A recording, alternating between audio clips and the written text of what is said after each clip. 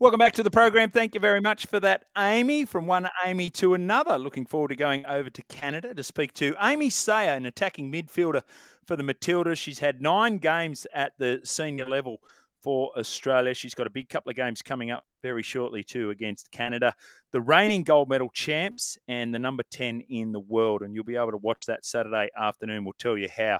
But I'm happy to say Amy has joined us on the line. G'day, Amy. Hey, how are you going?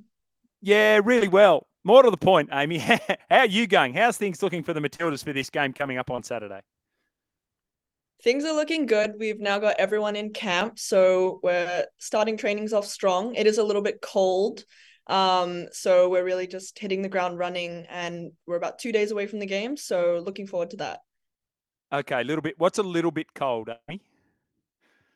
It's about anywhere from about 0 to 2 degrees, so it's not Oh, quite snowing, which is what has hit Sweden where I was previously, but it's a little bit brisk outside, a little bit windy, so we've layered up, but it's no Australian summer, so I'm looking forward to going back to that. But we're making do with what we've got.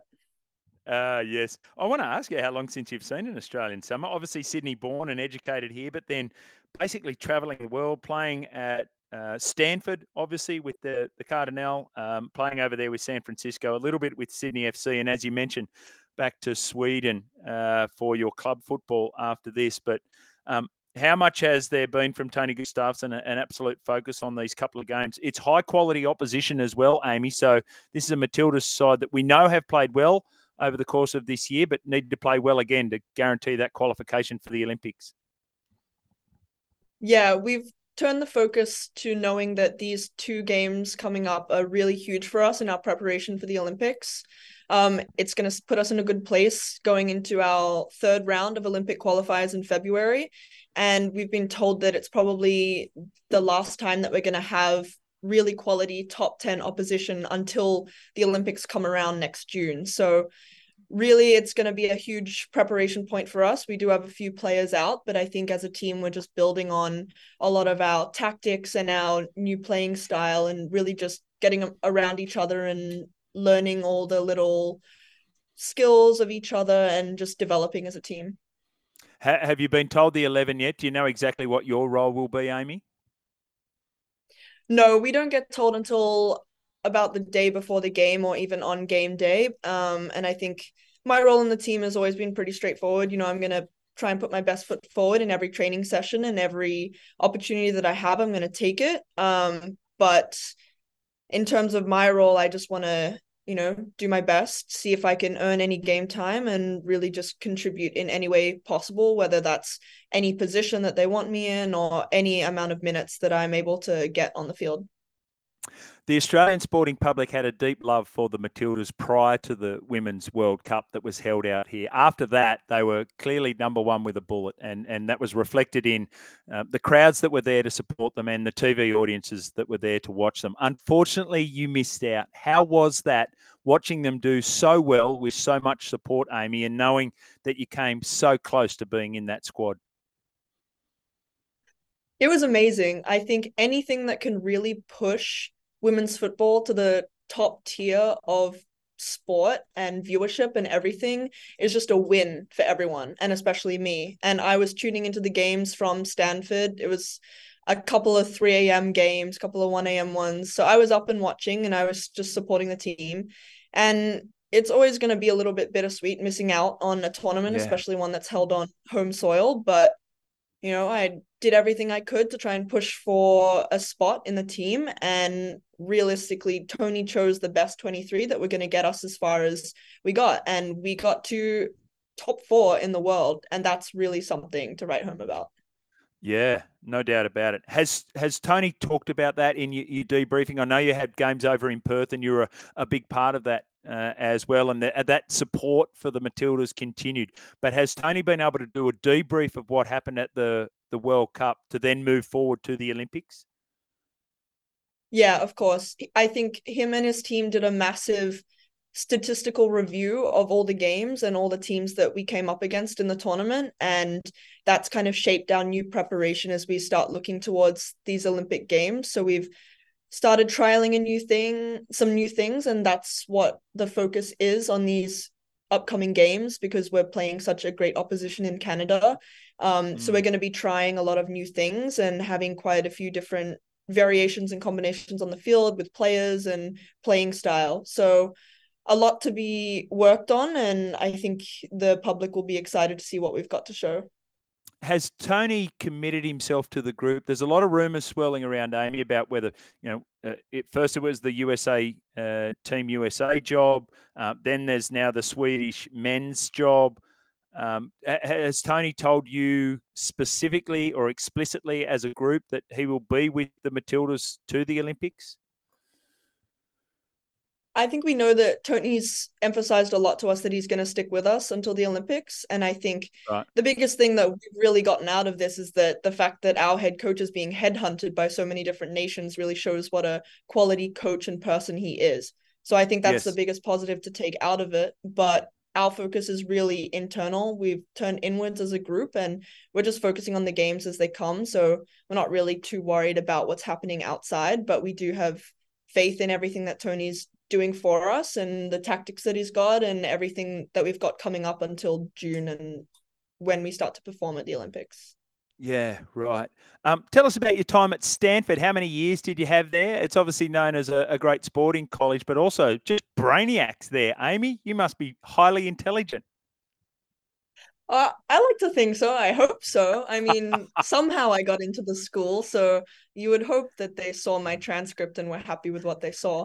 But I spent 3 years there, three and a bit. I graduated early, so instead of spending 4 years and graduating next June, I decided to fast track all of my units and graduate with a degree in human biology and philosophy. So I graduated in August and then headed straight over to Sweden. Wow, congratulations. So what human Thank you. biology and what was the other one that you majored in? Philosophy. Okay, so what do we find you doing in? I know it's a long way away, but post your football, do you have any ideas on that, Amy? It's given the fact that I think it's your birthday tomorrow, today Australia time, and it's number 22, so 22 candles on the cake. I guess you haven't thought that far ahead, right? I like to look forward a lot and think about my future, especially since being a professional footballer is not going to last you until you're 70. I've only got maybe another 10 years in me. We'll see how well my muscles hold up, but Yeah. I'm hoping to still go to law school. That's the goal eventually, and I'm thinking about collecting a master's degree next year in bioethics.